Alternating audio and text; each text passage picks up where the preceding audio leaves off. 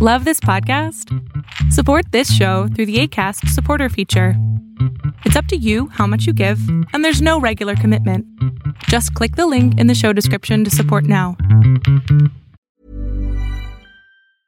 Hey, I'm Ryan Reynolds. Recently, I asked Mint Mobile's legal team if big wireless companies are allowed to raise prices due to inflation. They said yes. And then when I asked if raising prices technically violates those onerous two-year contracts, they said, "What the f*** are you talking about, you insane Hollywood ass?"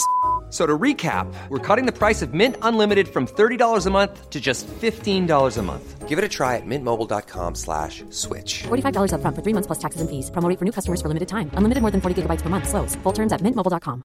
I'm Sandra, and I'm just the professional your small business was looking for. But you didn't hire me because you didn't use LinkedIn Jobs. LinkedIn has professionals you can't find anywhere else, including those who aren't actively looking for a new job, but might be open to the perfect role, like me. In a given month, over 70% of LinkedIn users don't visit other leading job sites. So if you're not looking on LinkedIn, you'll miss out on great candidates like Sandra. Start hiring professionals like a professional. Post your free job on linkedin.com/people today. Fiction, science fiction, horror, fantasy, crime, LGBT, thriller. You have now entered the House of Mystery with your hosts, Eric Shapiro, David North Martino,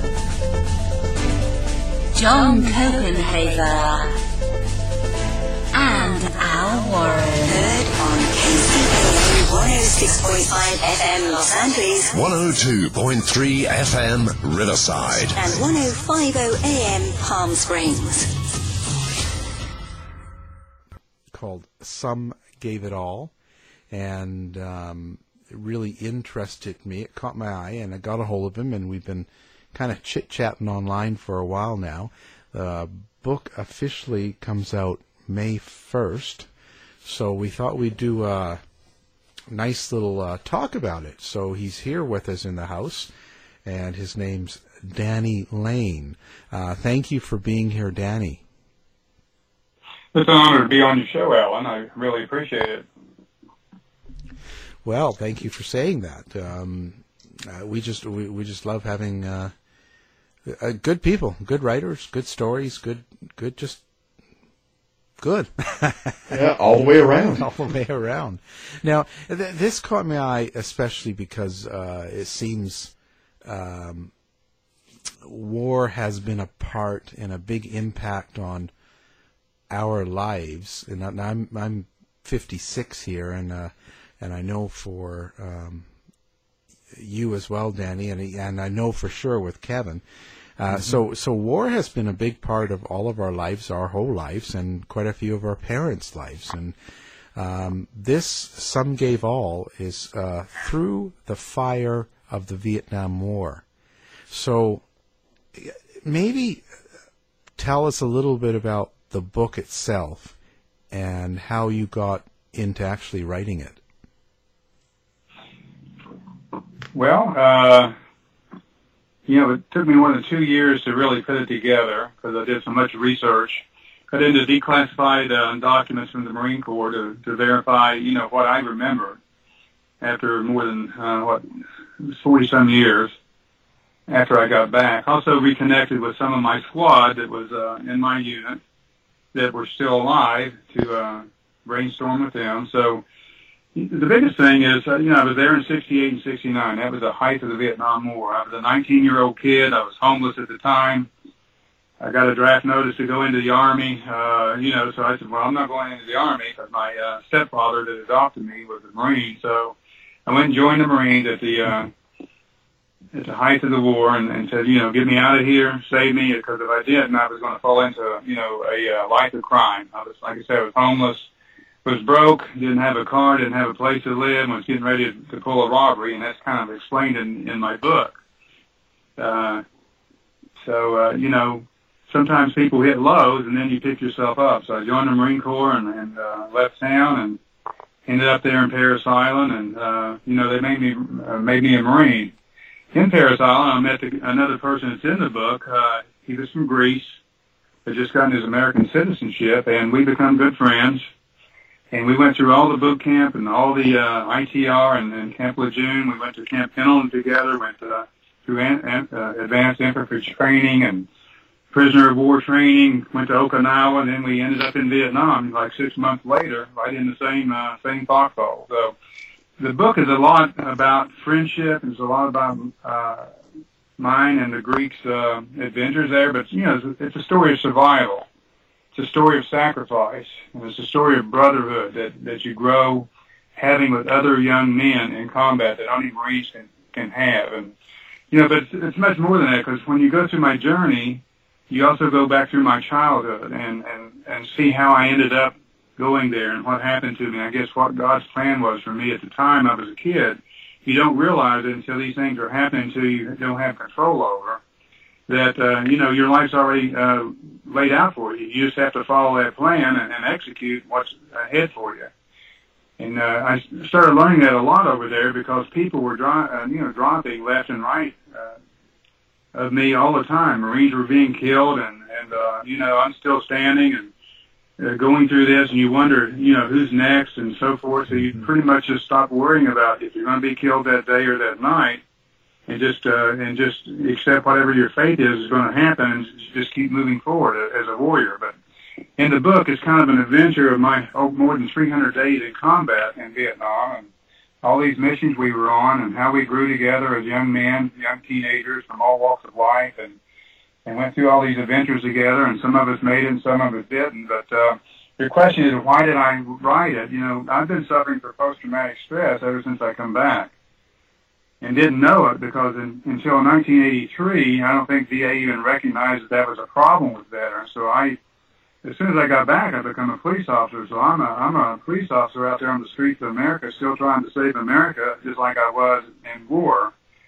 I mean, I was a very aggressive cop, and like I said, I was trying to save the world, and I had all these emotional problems. I had a lot of anxiety and all this going on that I didn't know was going on with me, flashbacks and things. And, there wasn't a big study from Vietnam veterans at that time. But, as a police officer, I still had the adrenaline rush that I got in chasing the bad guys and arresting people and an occasional shootout that we'd have. And, it wasn't anything like Vietnam, but I fueled myself with that adrenaline.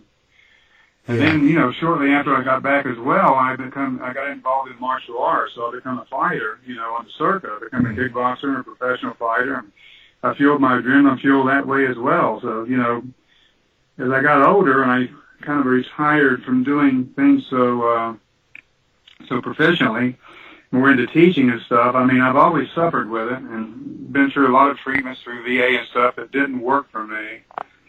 So just a few years ago, my wife saw, I was still struggling with it. And she said, look, you got to write out your story because your story can help other people, maybe help them get through it. But you have to write out your story because everybody needs to know your story. So I kind of started writing it, and I met one of my students that's in my martial arts program. He's a writer, a very accomplished writer, Mark Bowser. And he had a contract with Made for Success Publishing there in Seattle through Brian Heathman, who's a very great publisher. Yeah. And so he passed my story by Brian, and Brian said, "Look, I'll sign you to a contract. I want to know your story." So that's how all this started. Do you find it really difficult to how do I say this? So when you came back from the war and you became a police officer, were you still trying to fill that some sort of need or some sort of void that you never were able to do? Is that sort of what? Exactly. Yeah, and so how do you suggest people do that that are coming back from war now, it's really hard for me to say. I haven't been, so I'm trying to figure out what needs to be done in the U.S. to help people. Yeah. To kind of preface the question, it sounds like when you came back, Danny, you almost were looking for outlets that were in that same genre that allowed you to still feel that sharpness, that adrenaline that you felt in combat.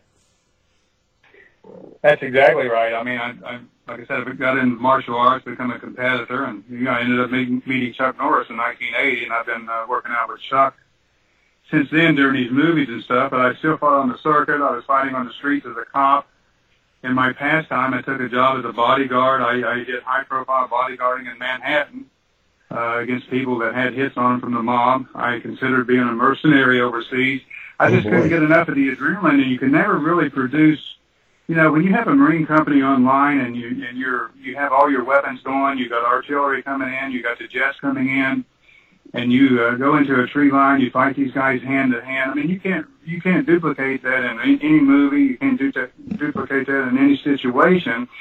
So you're exactly right. I'm trying to fuel that. I did everything I could to create danger and create this conflict in me so I could either try to handle it or overcome it. And you can never pacify yourself with it because it doesn't exist. And when you go to veterans and they try to give you medication and Prozac and, all kinds of tranquilizers and things to try to sedate you, I mean, I couldn't function on those things and still be a cop and still be a martial artist. So, I mean, I had to deal with it. And my therapy, what pretty much got me through it was just basically exercise, working out 6 hours a day and things like that over the many, many years, and then going back on the street and finding the bad guy and, making a big arrest and pretty much drives you crazy. But, it really is hard on the family and people that know you. You drive them away. You don't want them to be involved in your world. Plus, you don't tell them about it. I've never told anybody my story that you'll read in Some Gave All, not even the therapist that I've had to be debriefed with as a Marine. They don't know the extent of all these missions we went on, what we did, the atrocities we committed, the atrocities we saw, by killing civilians, men, women, and children in the course of battle. And until I wrote this book. And like I said, I've written it for kind of like therapeutical purposes. And during the writing of it, I had a lot of breakdowns. I cried a lot writing this book, pouring my heart into it, reliving it all. But, it's been really good. And I'm also an ambassador for a veterans charity called Mission 22. And basically that name comes from almost 22 veterans a day are killing themselves at their own hands. And, that has to stop. I mean, we can help these people. We didn't have several treatment programs to take people, and we exercise with them. We take them on hikes.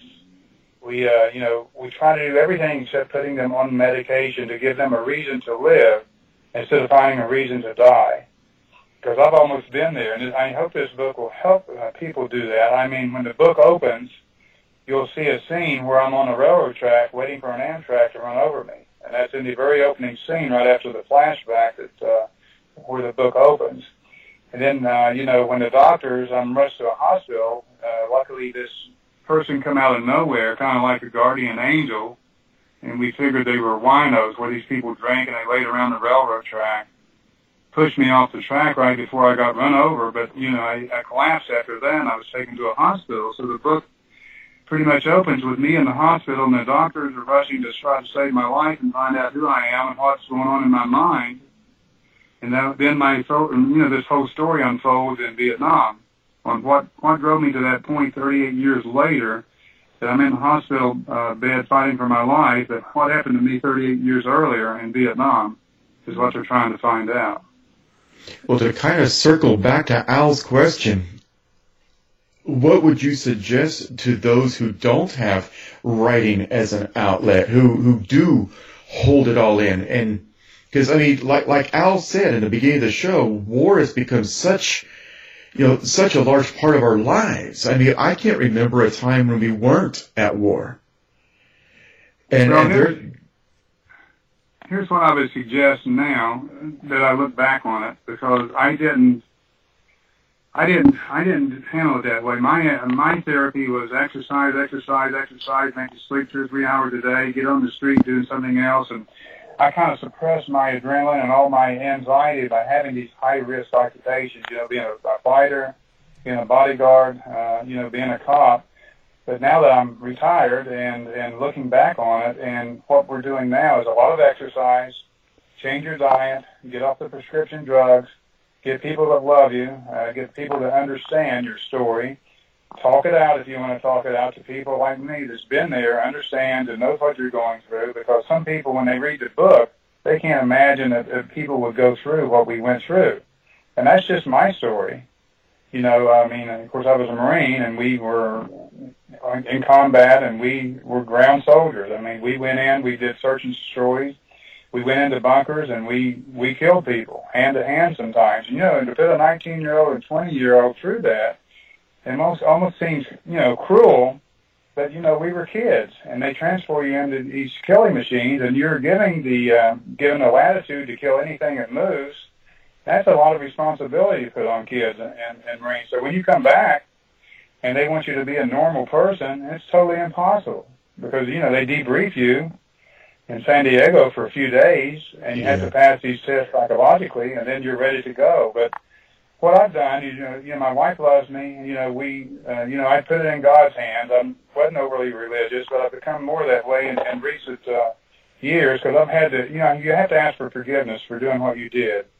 But then when you look at the situation we were put in, we were following orders. We took an oath as a Marine to defend our country against all enemies, you know, foreign and domestic, to support the Constitution of the United States and follow the orders of the President. And that's exactly what we did. We did what we were told.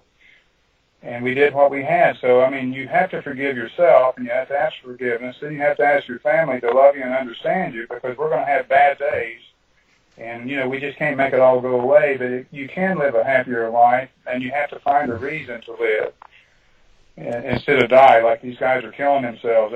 And I've been there before. I've looked at a gun before, even when I was a cop, just wanting the pain and all the guilt to go away. And, you know, I decided against it because, you know, I had children. I didn't want them to think that, you know, your dad couldn't handle all this. Because everybody's always looked up to me as a Marine, a cop, a martial arts champion, and things like that nothing, you know, could ever stop me. But they didn't know that I was fighting this battle inside me that was just devastating. I mean, it's the hardest thing I've ever done in my life. So now when you look back at things, and when you were the 19-year-old and the Vietnam War, how do you see that war now? Like, there's a lot of controversy about it, and you know, all sorts of talk about it, and how a lot of the vets were treated when they came home from the war was awful. Several of my friends, inside my book too, you'll see a bonus section. You'll see a 4-day battle of Way, written by a good friend of mine, John Latego, who wrote Dirty Boys and also the Near Enemy. He's a retired FBI agent. He was highly decorated in Vietnam as a Marine. There's also another article in the back of the book written by Colonel Torres. He was in one of the battles with me, and as a young Marine, 19-year-old Hispanic guy from New York City, we all had the same stories. We were young kids putting in a situation. It got political. They didn't let us do our job. They didn't let us bomb the North. They didn't let us go in there. We would take ground, and then we would give it back, and it got so discouraging because we're out in the jungle. One of the missions I described in the book was 93 days. You lose track of time and what's going on. We fight for these mountains. We take these hills. We sacrifice all these men are killed. And then as soon as we take this hill, we get in a helicopter and give it right back to them. And then, you know, 2 or 3 months later, we come back to the same place and fight them again. I mean, it was so ridiculous. I mean, a never-ending cycle. In contradiction to what some of the declassified documents I had on all these officers' report, they were talking about the morale being high. They were talking about the success. And, you know, the biggest joke of the whole thing is the politicians, you know, LBJ and this McNamara, who was the Secretary of State, I think, at the time, or he was in charge of whatever. He made all these decisions. They blatantly lied to the American public about what was going on over there. And it got down to where, you know, it got down to, you know, a body count. I just find it so amazing when I read all these reports on how many bodies that we killed of them, which there was no way of knowing. we only knew how many soldiers we lost because, you know, we had record of who we were. But there was no way after the battle we had of how many dead bodies were out there because there was nobody out there counting them. Right. And they just made that up. It's fictitious. And they wanted the American public to know, well, you know, the Marines, there was 800 Marines killed, but, you know, we killed 2,000 MDA. It was all about us winning and killing more of them than us, and it was a fabrication that they told the American public, and it was all political. And that's what angers all of us Vietnam veterans, because they just lied about everything that was going on over there. Yeah, continuous. And then the way they treat you when you're back, it's atrocious. Yeah, that was a joke. When I got into San Diego, I hadn't turned 21 yet, so I got thrown out of the first bar. I went in to try to get a beer, and I wasn't even old enough to buy a beer. I said, I just got back from Vietnam, you know, I'm a Marine. They said, we don't care. You can get your butt out of here. You know, you don't have an ID. Oh, they couldn't even give you a... I went and bought a fake ID for $650 just so I could drink a beer when I got back. And back then, that was a fortune. Yeah. Oh, well, I had two AK-47s I brought back as souvenirs. We were allowed to bring two weapons, and so I sold them each to somebody, and then I got this Marine Corps ID on the black market over there. I guess they had Social Security numbers and people that had been deceased, so I become William Helbig instead of Danny Lane, you know, and had my picture on my Marine Corps ID. So I said, you know, whatever it takes. Yeah. You know, I'm not. Have you ever gone back? Have you ever gone back to Vietnam or since then? No. You know, the sad thing of it is, you know, it was more than 20 years before I even put my medals up. And then I had to order them from the Marine Corps. They didn't give us our medals when we got back. There was no parades. There was nothing. There was no fanfare. They give me two options. Look, you've been in the military. I mean, you're in the infantry, so we can't send you back to Vietnam right now. So you can either go to Spain, we'll promote you to sergeant, or you can get out. So I said, well, I'll just get out because I had a job waiting on me at the police department. So, you know, then 20-some years, I finally ended up ordering my medals, you know, for my DD-214, put them up on the wall, started being proud of what I did instead of ashamed of what I did. And, you know, just now recently, you know, people are starting to talk about Vietnam. There's some really great books come out, you know, The Battle of Hue, and there's some other ones that's over there and talking about post-traumatic stress. And this series that they did on public broadcasting that was a very good miniseries. He did a really good job on that. But, you know, the public needs to know this stuff. We didn't lose any war. We just left and let them have it, you know, let them have the country. Yeah. Yeah, there's a lot of misinformation, as usual. But our Vietnam veterans are killing themselves. The ones that they're still alive still have trouble. So my mission with this book and my mission with speaking is getting out there, talking to veterans, getting on talk shows, doing whatever I can to let people know our story, that we need to have our own parade. You know, President Trump did name, what was it, March 29th, Vietnam Veterans Day, but, you know, I'm on Facebook and nobody even said anything about it. I mean, it went right by and nobody said, well, happy Vietnam Veterans Day. You know, they still don't honor us. Yeah. We never had our parade. I agree, and I see that, you know, it's become like the cliche thing, you know, and I'm sitting in the airport for hours, and every time they announce to load a flight, it's, on veterans, thank you for your service. It's almost like something people say. It's compulsory almost. But yeah, it's almost like, hi, how are you? Thank you for your service. But what frustrates me is nobody is willing to do anything. Like, you know, Trump can name that as, you know, Vietnam Day, but then let's do something. And not just a parade, but let's help people that need help. And well, these young kids.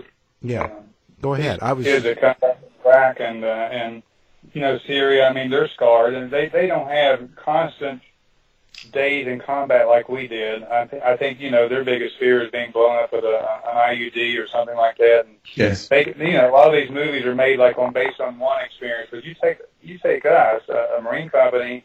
You're on operations more than 300 days out of your year over there in a jungle, in an area of operation. I mean, everything happens every night. even if you're not in contact, you're in fear of stepping on a booby trap or, getting your throat slit on an ambush or something like that. It was totally, it was a constant trauma, and, psychologically it plays a big game on you, but, that's why, when we come back, they didn't really have the treatment set up for us. They didn't really understand us. They didn't really think that we went through all that stuff. These stories that are coming out now, when I wrote the book, I left out a bunch of scenes, and some of my squad said, well, you got to write the helicopter scene, where we were shot down behind enemy lines over in Laos. And, if you ever watched the movie Platoon, we were pursued by the NBA for several days and nights in a jungle where they were trying to kill us before we could get an extraction. Ryan Reynolds here from Mint Mobile. With the price of just about everything going up during inflation, we thought we'd bring our prices down. So to help us, we brought in a reverse auctioneer, which is apparently a thing. Mint Mobile Unlimited Premium Wireless. How to get 30, 30, bit to get 30, bit to get 20, 20, 20, bit to get 20, 20, bit to get 15, 15, 15, 15, just $15 a month? Sold! Give it a try at mintmobile.com/switch. $45 up front for 3 months plus taxes and fees. Promo rate for new customers for limited time. Unlimited more than 40 gigabytes per month. Slows full terms at mintmobile.com. If you thought the only way to get a more defined jawline with natural-looking results was through surgery, think again. Juvederm Volux XC is a non-surgical injectable gel filler that improves moderate to severe loss of jawline definition and can help you achieve natural-looking results with little downtime. Even better, this improved definition lasts up to 1 year with optimal treatment. No maintenance required. Improve jawline definition for a smooth, sculpted look with Juvederm Volux XC. For important safety information and to find a licensed specialist, visit Juvederm.com. That's JUVEDERM.com. Not for people with severe allergic reactions, allergies to lidocaine, or the proteins used in Juvederm. Common side effects include injection site redness, swelling, pain, tenderness, firmness, lumps, bumps, bruising, discoloration, or itching. There's a risk of unintentional injection into a blood vessel, which can cause vision abnormalities, blindness, stroke, temporary scabs, or scarring. Talk to a licensed specialist to find out if it's right for you. I'm Sandra, and I'm just the professional your small business was looking for. But you didn't hire me because you didn't use LinkedIn Jobs. LinkedIn has professionals you can't find anywhere else, including those who aren't actively looking for a new job, but might be open to the perfect role, like me. In a given month, over 70% of LinkedIn users don't visit other leading job sites. So if you're not looking on LinkedIn, you'll miss out on great candidates like Sandra. Start hiring professionals like a professional. Post your free job on linkedin.com/people today. Millions of people have lost weight with personalized plans from Noom. Like Evan, who can't stand salads and still lost 50 pounds. Salads generally for most people are the easy button, right? For me, that wasn't an option. I never really was a salad guy. That's just not who I am. But Noom worked for me. Get your personalized plan today at Noom.com. Real Noom user compensated to provide their story. In 4 weeks, the typical Noom user can expect to lose 1 to 2 pounds per week. Individual results may vary. Action helicopter in to get out of there. Plus, we had dead and wounded we were carrying with us. So it was one scene that I didn't write in the original book, and some of my squad said, "You got to do that, Danny." I said, "Well, refresh my memory," and there it's in the book towards the end. Mm-hmm. So it's I just want to bring honor to all the veterans and help all the veterans if I can. Once you're in combat, I mean, there's only so many ways you can be shot at and so forth. I mean, I have 2 Purple Hearts. I didn't have the third one, but I could have had 100 if we got one for every wound that we got. The Purple Hearts are when you really can't function anymore, or they have to, have a corpsman come up and sew you up or something. But, my little squad, a lot of us got Medals of Honor, the Bronze Star, Vietnam Gallantry Cross. We got several dozen Purple Hearts and so forth, just in the gun guys that we were in. And, we were just kids and going through a time that, and doing what we were told. And, America should be proud of us. I mean, all my kids were older than 19, but I couldn't imagine any of my kids at 19 going to war. Yeah. I mean, they're on their cell phone, and, they like to play video games, and they don't even want to, be bothered, much less, being in combat and dropped in a hot LZ and, go kill these people. Yeah, the most combat they see is on Call of Duty. Yeah. Yeah, that's true, though. So, Danny, you've consulted with your other squad members that you were able to put back together for the writing of this book. What are their feelings, and how do they feel about the book and their input into it? Well, they haven't seen the finished product. I mean, I've given them a sneak preview on it, but they are very excited that they'll be honored in it and named in it, and then our story and our legacy will carry on. So now, what is the one memory that you can share with the listeners in Vietnam that still stays with you today? We don't have a lot of them. Would it be on a mission? Or is it a question about a mission, or just my overall experience? Your overall experience. Well, you know, I grew from a kid to a man like overnight. I mean, you grow up fast. You and Marines teach you, no matter what, if something happens to a superior above you, you have to step up and lead. And so, you know, through that, more than a year that I was there, and all those combat missions, I mean, I grew up a lot. You know, and being near death helps you open up a new spiritual side of you where you just stop worrying about death and worry about dying, but you leave it in God's hands, and then you're not afraid anymore. I mean, I was never afraid after I got to that point. Look, if it's going to happen, it's going to happen. I don't have any control over it. And I was that way as a cop when I got back, too, and people didn't understand it. I just, look, after you face fear and conquer it, and you get to the other side, then you're not afraid anymore. And that was the biggest thing, I guess, is learning how to handle fear, conquer, and get onto the other side where you can actually do your job under a high-stress situation and not react. So my biggest memory is just surviving when so many others didn't. And why am I still here? And I guess that's why I'm here to write this book. You know, it's things just happen that way. It's like when I met Chuck Norris, you know, everybody said, well, you know Chuck Norris. Well, Chuck's just an average guy like we are. He was in the Air Force and stuff. His brother sadly got killed in Vietnam, and Chuck has a really big passion about the military in Vietnam. And you know, but through a series of events, you know, we had mutual friends, and we were led together, and we've been together. I just saw him 2 weeks ago in Lexington, Kentucky, and we've been friends for 38 years, and I've known him before he was a big movie star. And, you know, people cross people's paths, just like me and the Greek in this book, for a reason, and it's a journey we take together, and you just don't fight it, you just roll with it. Like this book, I never anticipated writing it until 2 years ago. Then all of a sudden it's come pouring out of me, and here it is. It's going to become a reality on May the 1st, and people will either like it or not like it, but if you read the endorsements, it's been endorsed by high-ranking Marine Corps officers that are really complimenting me for writing the book. So I've got to ask this because every soldier or Marine, you know, it's amazing what you can come up with to keep your morale up in the middle of the crap. So what kind of things did you guys do to keep up each other's morale? We play tricks on people, on each other a lot, you know, like, I don't know. I don't think you read the book and stuff, but we would.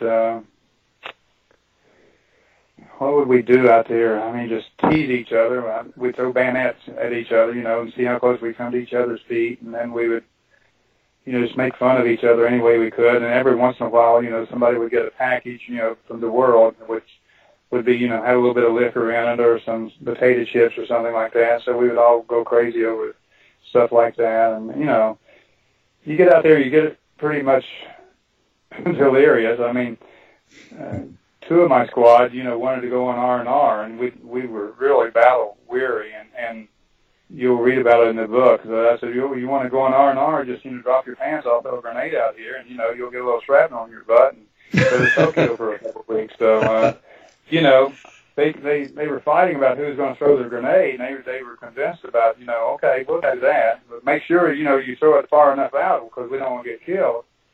And they kept arguing about who was going to throw the grenade, so I just pulled the pin and I threw it out and said, you got 3 seconds to make a decision. So when the grenade blew up, it blew debris all over them, but they didn't get any shrapnel to the point that they would be medevaced. And so, everybody thought we were being attacked, so they opened up, and, we had to call in that, everything was okay. But the next morning, I guess when I threw the grenade out, it landed behind a log, and it absorbed most of the blast. So, we laughed about that, but then, they didn't try it anymore after that. They thought I was crazy, but, I got tired of them saying, I'm sick of this stuff. I need to get out of here and stuff. And I said, well, drop your pants and I'll help you get out. I mean, as a soldier, I'm picturing it in my head. You got this ring of guys with their pants down, all pointing in a circle, and you're tossing a grenade in the middle. Yeah. I mean, to the average person, that's got to sound, insane, but it makes perfect sense. No, not when you're out there not knowing if that's your last day or not. We're getting hit every day, and we've been through some.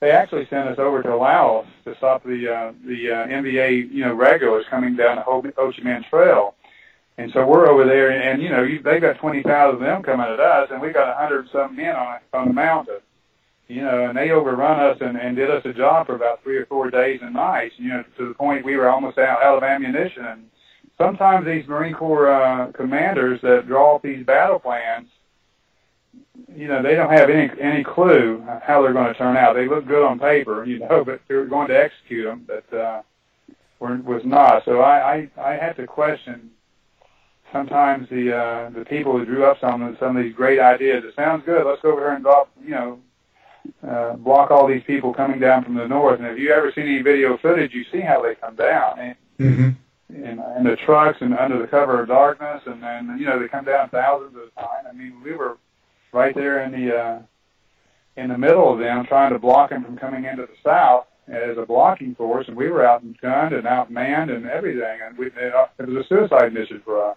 Yeah. And like you said, after a while, you just don't fear death anymore. My father was in Vietnam, 67 and 68. And during the Tet Offensive, he was actually pinned down in an old French guard shack for 3 days. And every time he'd bring his head up, they would open fire on him. And finally, he just said, you know what?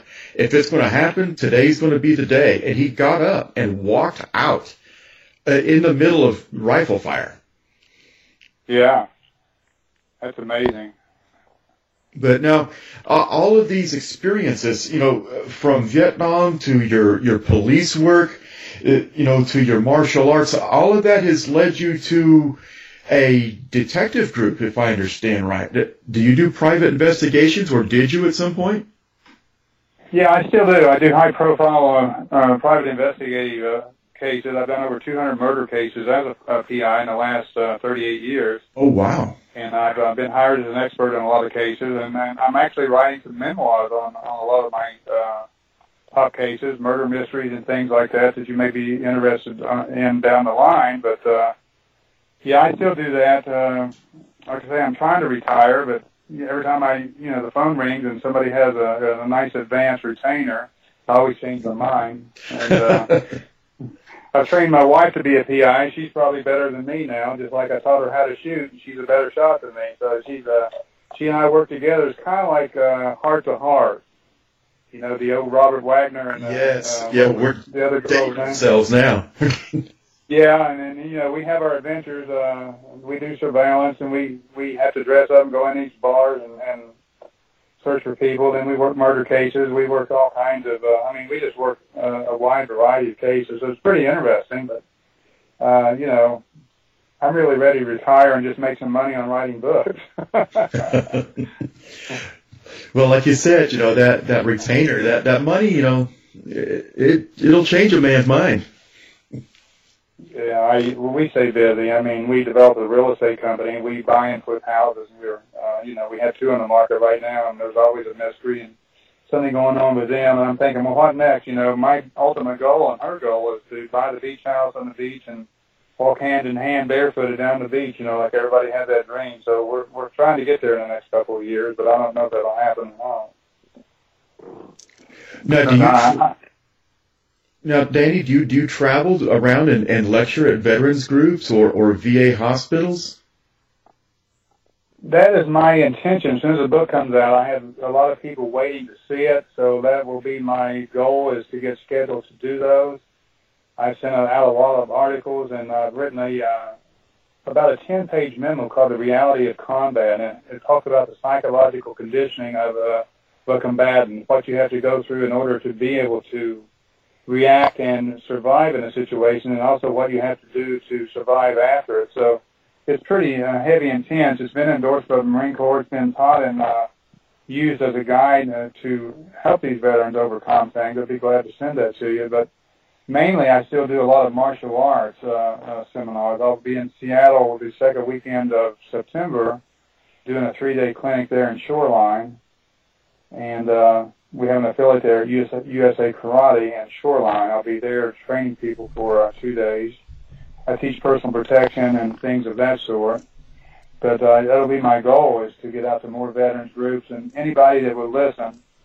But also, we do motivational talk, where you actually is basically based on overcoming atrocities and achieving, greatness through overcoming obstacles and atrocities. So you can go through these things, overcome them, and then you can actually put that into a business plan and say, my wife always has this saying, anytime I get frustrated or have anxiety and get irritated about something, she said, well, it's not as bad as Vietnam, is it? I start laughing about it. I said, well, no, nothing was as bad as Vietnam. She said, well, you got to put it in the right context, nothing would be that bad again. So, it's not all that bad to start with. So she has fun with that when I get this anxiety over somebody or something that's going on, that nothing's that bad, I don't guess. Well, because it'd be nice to see you. Actually, I'd like to see you in September up in Seattle. But it'd be great to see you move around and speak to also police groups, because I think that this wisdom, goes beyond military. Like you said, a lot of us veterans go into some type of police work, and I think it's subconsciously because we want to feel that sense of being alive again, for lack of better terms. Yeah, I miss being in law enforcement very much. I left under duress. I worked a high-profile murder case as a detective, and it involved some corrupt cops inside my own department, which I tried to get indicted. But, I went to trial 3 times over a period of 6.5 years, and because of who I tried to take down inside our department, it destroyed my career. And I had to walk away to keep from actually killing some of my own people. Because, in some agencies, you got people that are bad people that either are involved in drug trafficking or murder in this case, stopping witnesses from testifying. And this case I'm talking about actually had the organized crime involved in it, with drug running in from Colombia, South America. So I walked away to keep from killing somebody and going to prison for the rest of my life. I ended up walking away, turning in the badge, and I was with Chuck Norris at that time, and was doing some movies with Chuck. I did Code of Silence in '85 in Chicago as a stuntman, and he was getting me more involved. So I had something to go to. I had the schools. I had some Chuck Norris schools. They were doing well, and I said, why go to prison for killing this piece of crap when I can just go ahead and walk away, and somebody else will kill him for us on down the line, or he'll die a miserable death. And True. So I did that. Instead of waiting for 20 years to retire, I left at 15 years to keep from doing something stupid. So actually, it's one of the cases I'm writing now. One of the books I'm writing now is called 1523 Charleston. That's where this murder happened, where I walked in as a homicide detective and found this girl still breathing, but had been shot in the head to make it look like a suicide. So this whole case involves me figuring out how she got there, who killed her, or did she shoot herself, and who was responsible for it. So the whole book unravels this whole murder conspiracy involving organized crime and also dirty cops. Well, that sounds like a whole other show we'll have to have you on for. Well, unfortunately, it has to be a fiction type of novel, because some of the people still are alive and still could be indicted for it, even though they probably won't. But, I had to change the names to not, for litigation purposes.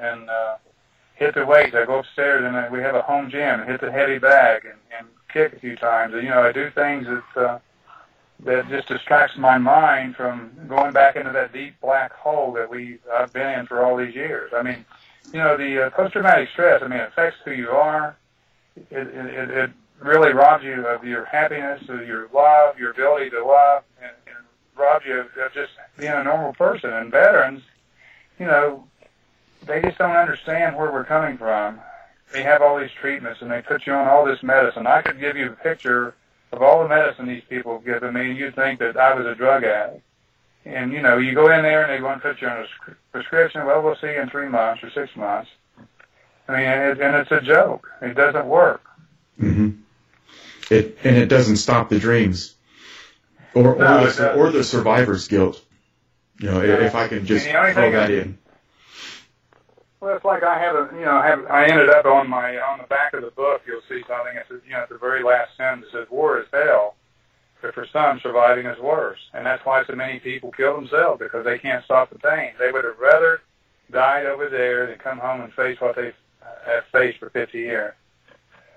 A lot of them, and I've almost been there. So many, many times that I'd rather die than go through another day and take another breath. And through the love of my wife and understanding with her, and she's seen me do it and threatened to do it. She said, you gotta get some other help. You gotta write this out. You gotta get through this somehow. You can't get through it until you ask forgiveness. You gotta let this thing go before it destroys you.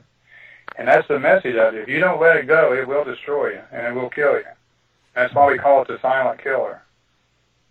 Yes, sir.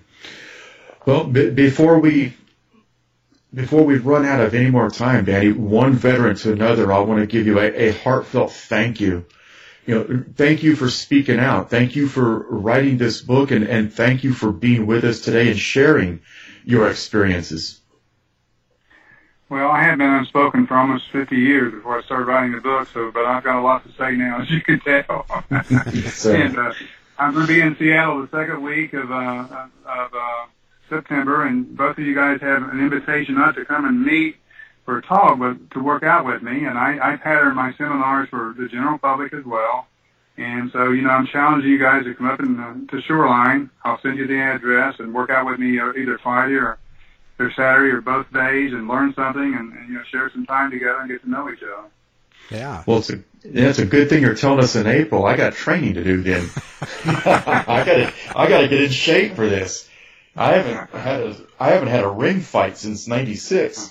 Well, we're not going to put on the gloves and fight, but it'll be realistic self-defense, and maybe I can duct tape you up and see if you can get out of it. Oh, now that I'd pay for.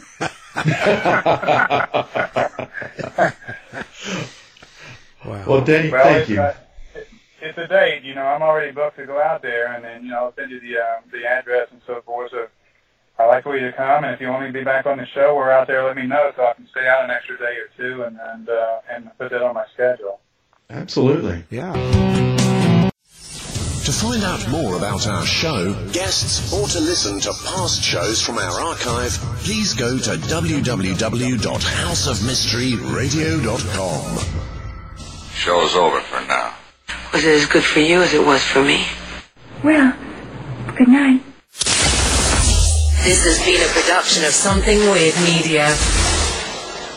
I'll be back. Hey, it's Danny Pellegrino from Everything Iconic. Ready to upgrade your style game without blowing your budget? Check out Quince. They've got all the good stuff, shirts and polos, activewear, and fine leather goods, all at 50 to 80% less than other high-end brands. And the best part? They're all about safe, ethical, and responsible manufacturing. Get that luxury vibe without the luxury price tag. Hit up quince.com/upgrade for free shipping and 365-day returns on your next order. That's quince.com/upgrade.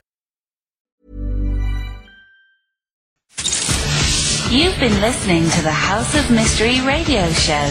To find out more about our guests, hosts, or shows, go to www.houseofmystery.com.